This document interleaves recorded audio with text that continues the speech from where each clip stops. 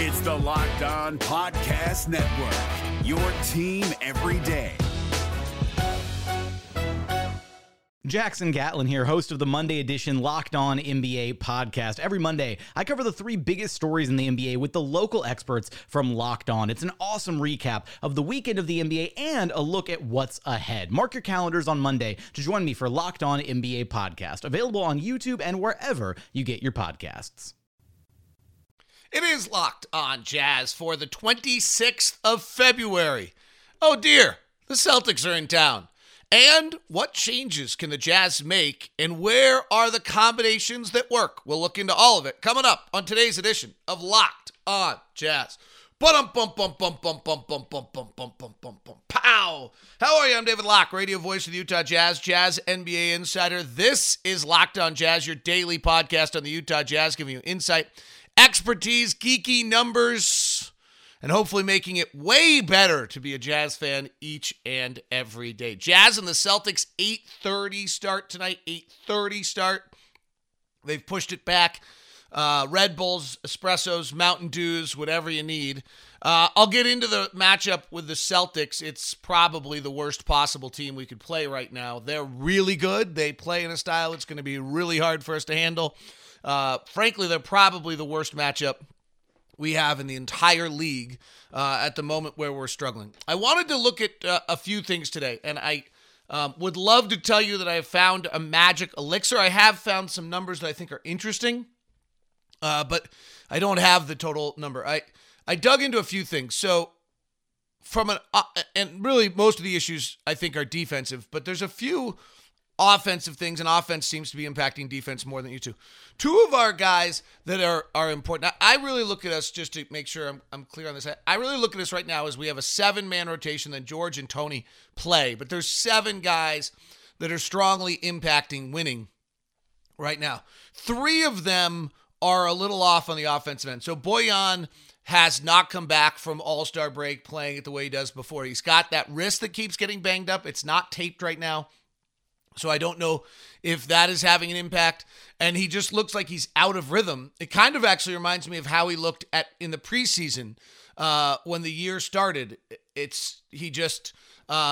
then he was fine once the regular season started. He may just be a rhythm player, and as a rhythm player, he just lost that rhythm as we came out of the break. That's and I'm not, the other one is that you just get to your career averages, and I generally suspect that's what he'll be. The one thing that's interesting on Bojan this year is his 2-point shooting percentage is way down. So we're asking probably a little bit more out of him than he's ever been asked before. Thus, he's averaging a career high in points and a career high in rebounds and a career high in assists, and he's taking a career high shots per game and making a career high threes. I mean, we're pushing him, and he's become a better player at 30 years old with the Jazz than he's ever been before. He's also got a career high at 2.6 turnovers per game, which is high, largely because we've put the ball in his hands just much more than he used to.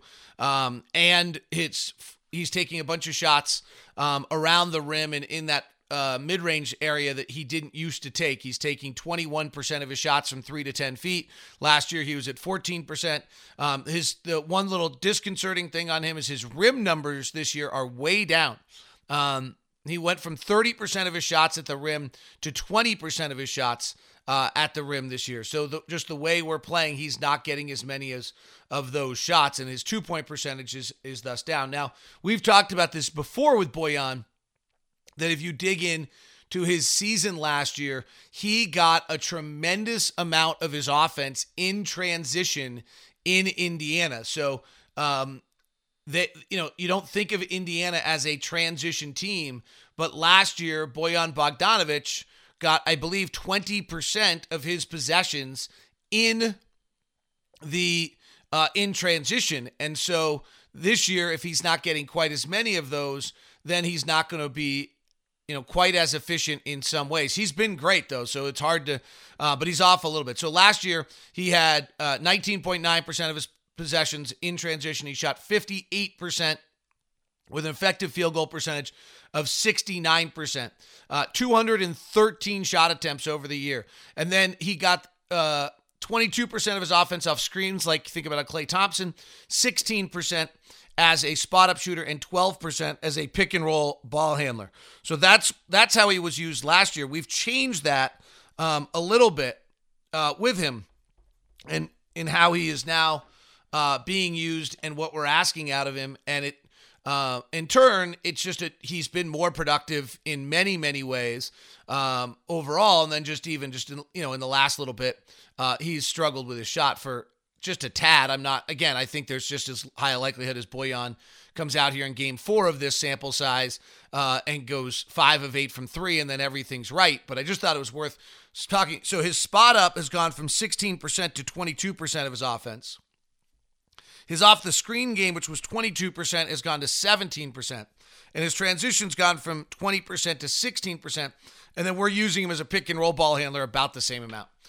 He's not been great on it. He's at 33% on that in his ranking overall. So kind of an interesting little look at him. I don't want to get too deep into it. I don't think that's high enough. Royce O'Neal's in a little bit of a struggle. So if you look at Royce's last, 15 games, he's shooting 30% from 3. Again, I think most of our issues are on the defensive end, but I do think that there's these kind of little tiny pieces that are struggling offensively, and those struggles offensively are leading to maybe some of the you're not playing with quite as much bounce, and it's leading to some of the defensive struggles. So if we look at Royce and, you look at the last 15 games, I just pulled the last 16. I meant to look at the last 15. He's shooting 37% and 29% from 3. So what is it? Well, there's a few things. His rim finishing is down. He's made huge strides with his rim finishing. He's down to 50%, and he's getting there a little less. And his corner 3 shooting is just not falling right now. He's 6 of his last 23 on corner 3s. If you look at him for the year, he's just much higher than that. So he's 26% on corner 3s his above the break 3 is fine. He's 9 of 25. So it's just simply, some of it is, his layups, according to NBA stats, he's 6 of his last 16 on layups. So again, he's so great at the go and catch and coming to the basket and how he attacks that. And maybe, he just, some of that's off. Maybe he's beat up a little bit from all of his defensive work. I don't have a lot of answers to you on what it is, but, if you look at him for the year, his layup shooting has been better than that. His layup shooting overall, sorry, I just have it down to 15 games. I think we got it fixed. His layup shooting has just been, much, much better than that for the season. And so he's, around the rim, he's been at 58%. Now he's at 50%. So he's been better. The corner 3 shooting, he's been a 40% corner 3 shooting for most of the year. I think he's 25 of 64, which comes out to a little under 40%. And he's, as we just talked about, he's down. So he's just, that happens. There's a few shots that just don't go. Same thing with Joe. So Joe is the third one that's just in a little bit of a struggle right now. And so, what's going on there? Joe, anytime someone who's 32 struggles, we did this with Mike Conley earlier this year. Anytime who's 32 struggles, we all start to get really nervous about, what's going on with Joe and why he's struggling. So you can pick any kind of metric number where you want to. We can back it up to, we came, from the New Orleans game which is, I think, 17 games. He's shooting 36 and 28. You can, pick the last 10 games for Joe, and then you end up with he's shooting 34% and 30% from 3, and then it's actually a little more severe if you go grab the last 5 or 6 games. If I just take the last 5, he's 28% from the field and he's 21% from 3. That's important to us, right? Joe's super important to us and is not quite on his game at this same level he was. There, to me, in trying to look at this and see what's going on, I actually came down to one specific shot.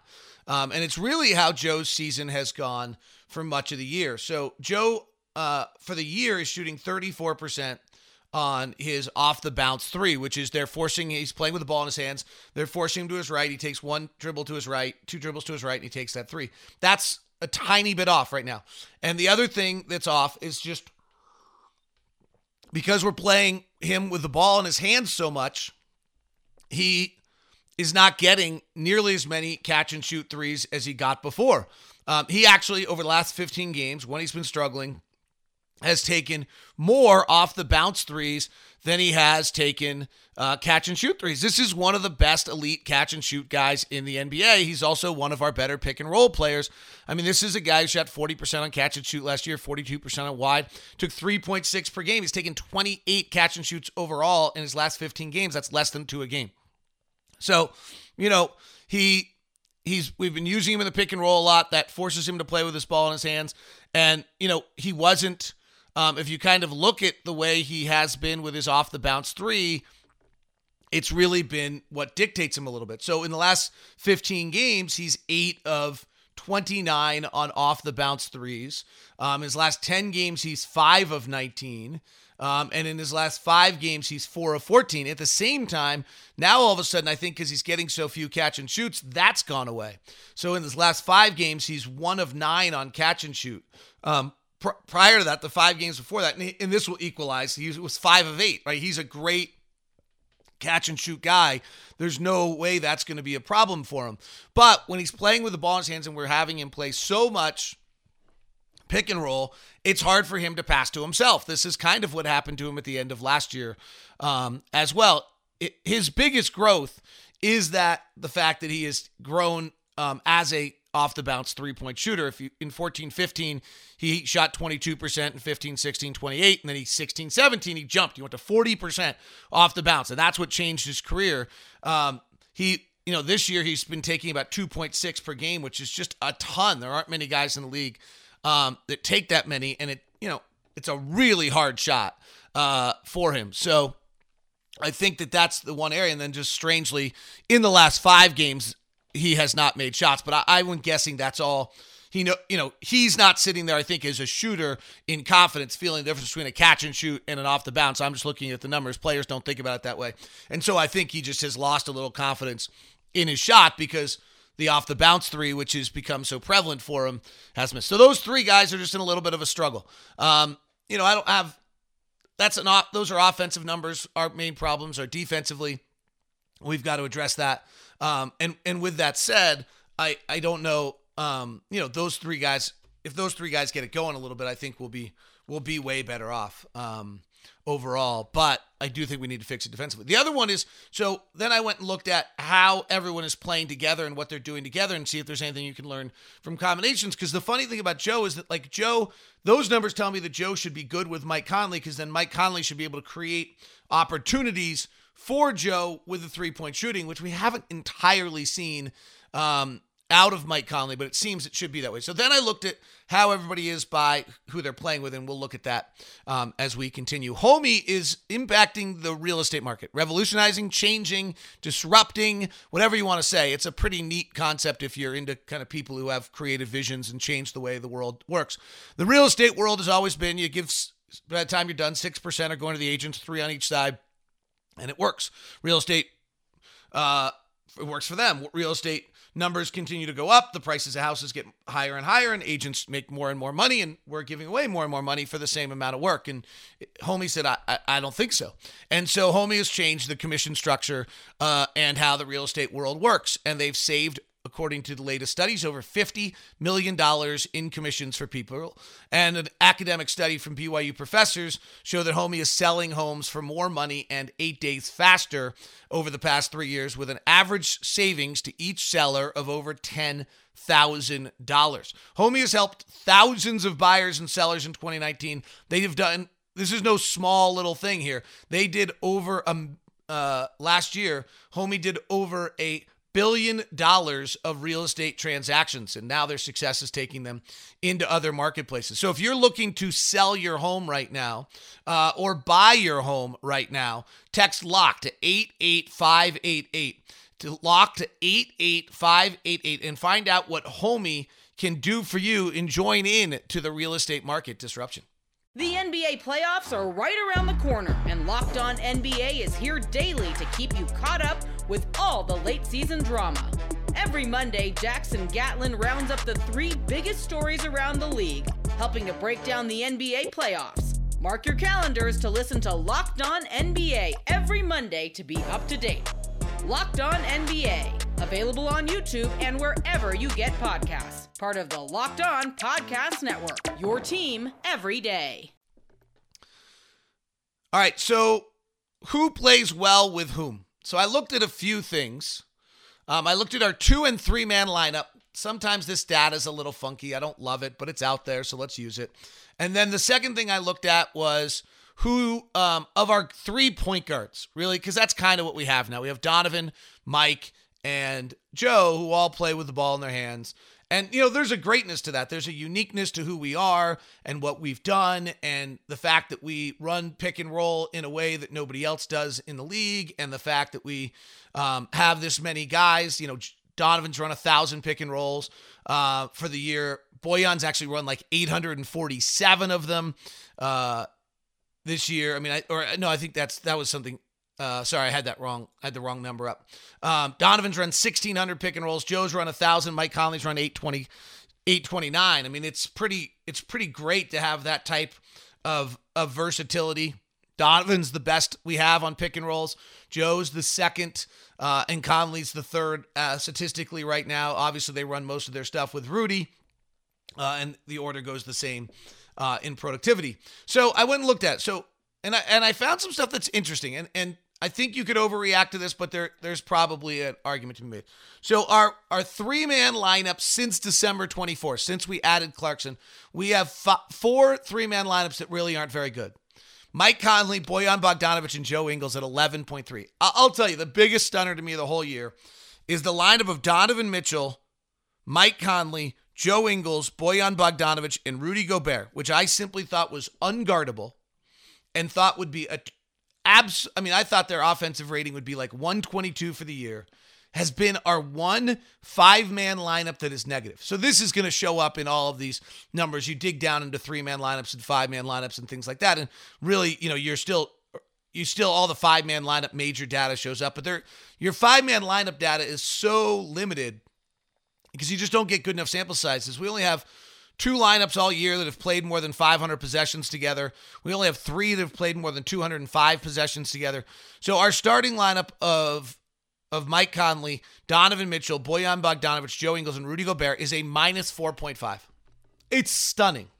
Their offense is in the 41st percentile. The defense is in the 33rd. Like that 5-man lineup, which I was guaranteed was our Warrior Death lineup, would not fail, has not succeeded. I can't believe it. Just cannot believe it. The defensive numbers not being great are not totally stunning because the guard line is so small, but the offense not working is just, I don't believe it. It's true, but I don't believe it. The contrast here is that we have these other 2 lineups that have played a lot. Donovan, Royce, Bojan, Joe, and Rudy Gobert, that's plus 17.5 and like the best 5-man lineup in the league. Now, it hasn't been as good when our opponents have picked up.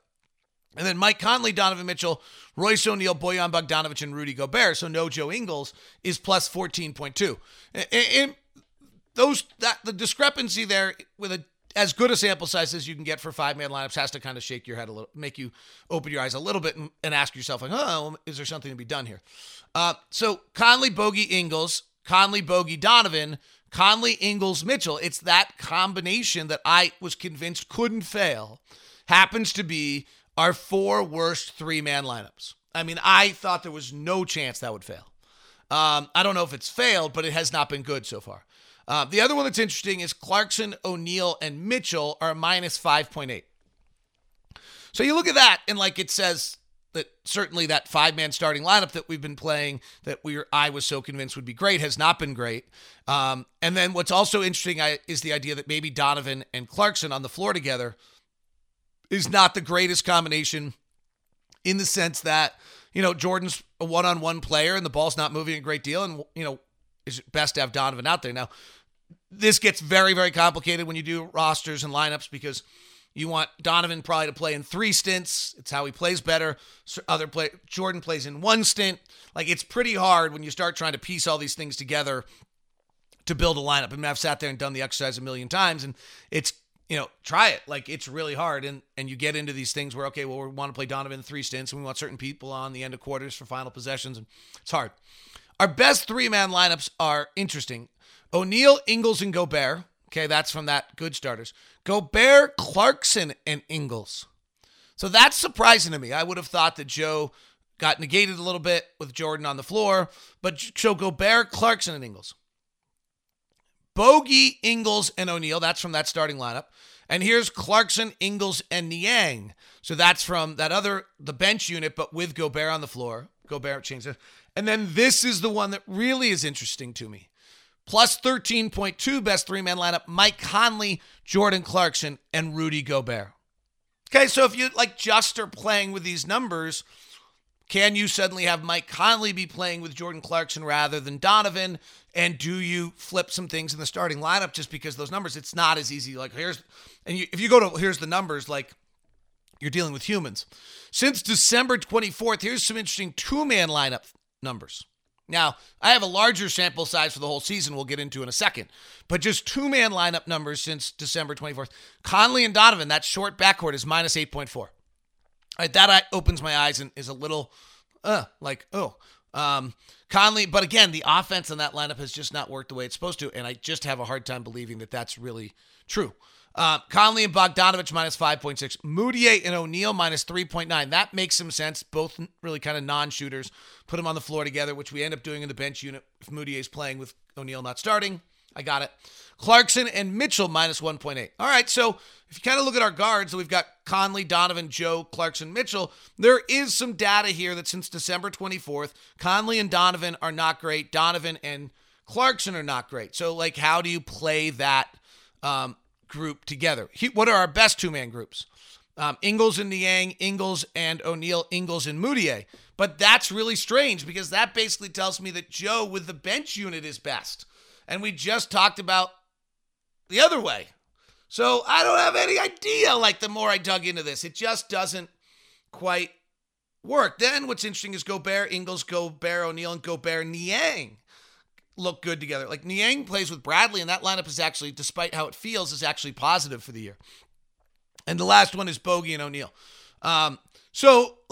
The more you dig in, the less clear it all gets. The first kind of numbers I looked at with the starting lineup was really obvious.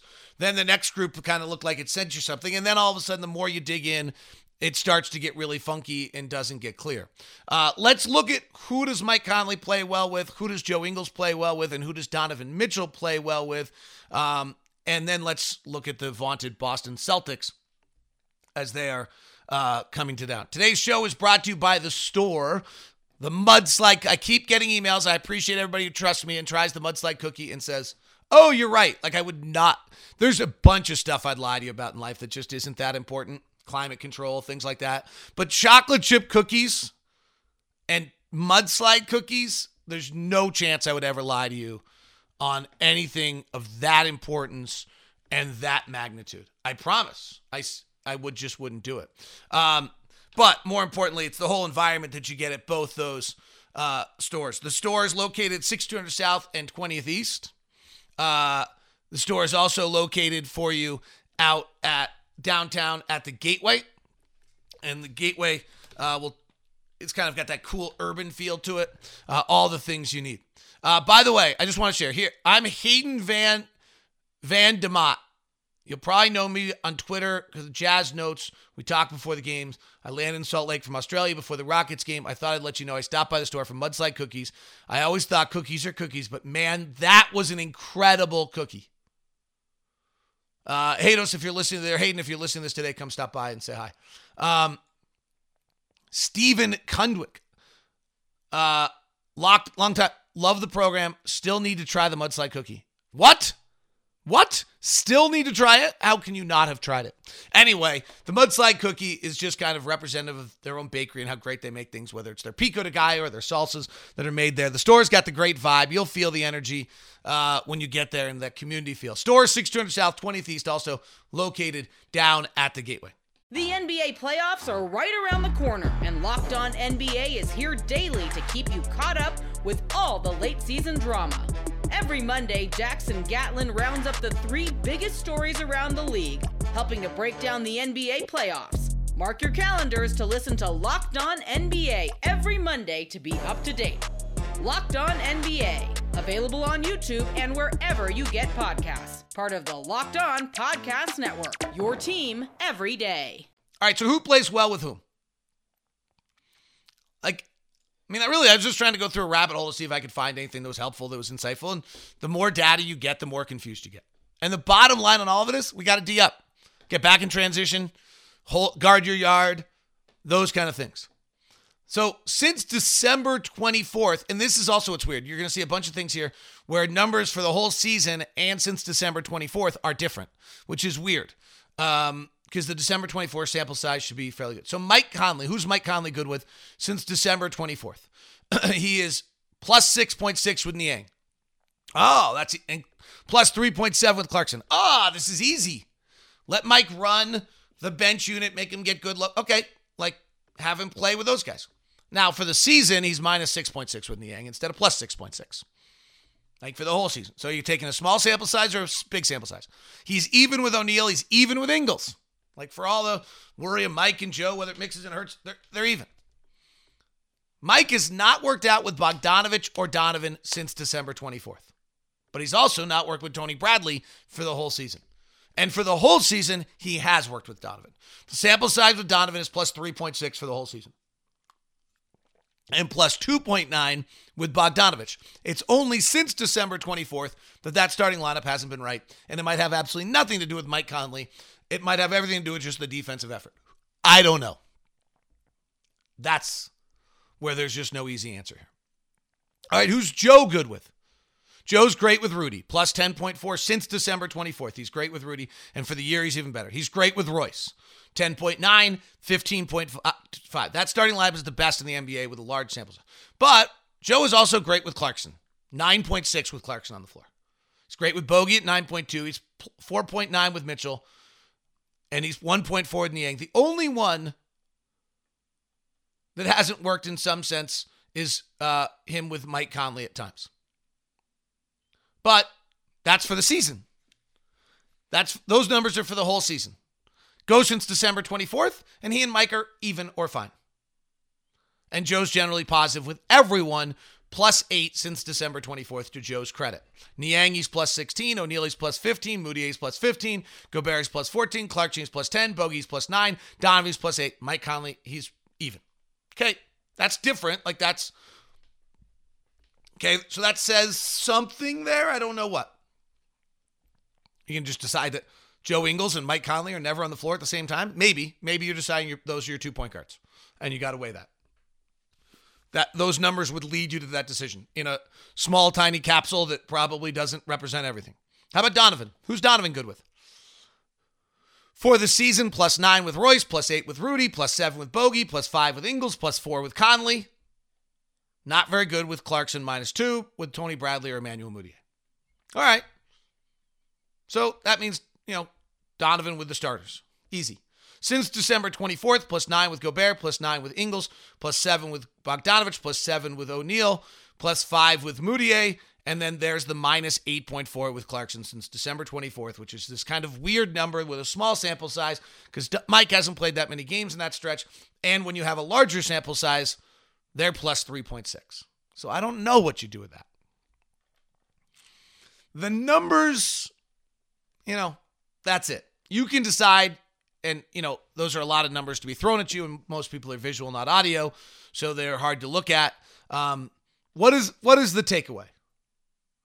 There probably can be some adjustments here to try to find out. The second unit right now is really Clarkson run. Who works best with Clarkson? And so the answer to that is Joe Ingles, except for the fact that Joe Ingles works best with Rudy Gobert running that pick and roll that we all know so well. And you want to keep them on the floor together. And Clarkson is often playing in the bench unit. And so then you're pulling Joe's minutes from Rudy, except for the fact that Donovan and Rudy's pick and roll is actually the best. And anytime we're running a Joe-Rudy pick and roll, we're not giving the ball to Donovan to run a pick and roll with Rudy. So if we become a completely Joe or Conley point guard team, then Donovan's not running the pick and roll. It is convoluted. Here's the thing. There's no easy answer. There's the positive out of all of this is that there are a bunch of lineups that are really working. And I think we can get back to finding those to allow things to be successful again. All right, tonight is a brutal matchup. Boston's great. They're one of 3 teams in the league that's top 5 offensive and defensive rating. The others are the Lakers and the Bucks. They get out and run. They score on fast breaks, the 6th most of anybody in the league. We turn the ball over. They score the 7th most on turnovers. They're the 2nd highest deflection team in the league. Thanks, Jake Snelson. Good timing on sending me your notes. I didn't have that. They just are long, athletic, multiple. These are things that we're not. This is, to me, the toughest matchup of any matchup we have in the league. Jason Tatum is on fire right now. Who guards Jason Tatum? That's a tough one for us. They're really good at everything. It's not like you look at them and say, well, they're on offense, they're the 11th best shooting team, the 9th best team at not turning it over, the 9th best offensive rebound team, and the 10th best free throw team. It's not like one thing there. Defensively, they're the 5th best team against the shot. They're the 4th best team at forcing turnovers, which is concerning. 11th best rebounding and 22nd at not fouling. It's not like there's one. They're not like they're 7th best three-point shooting team, and they take the league average. They're the 8th best defending, but they allow a little bit more than the league average. They're just really good at everything because, frankly, when you look at their starting lineup, Marcus Smart, top 10 pick. Jason Tatum, top 3 pick. Jaylen Brown, top 3 pick.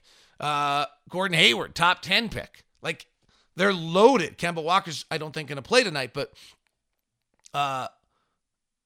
they're just absolutely loaded with elite level picks. There have been very few teams in the history of the game that have this many high-level draft picks on the same roster.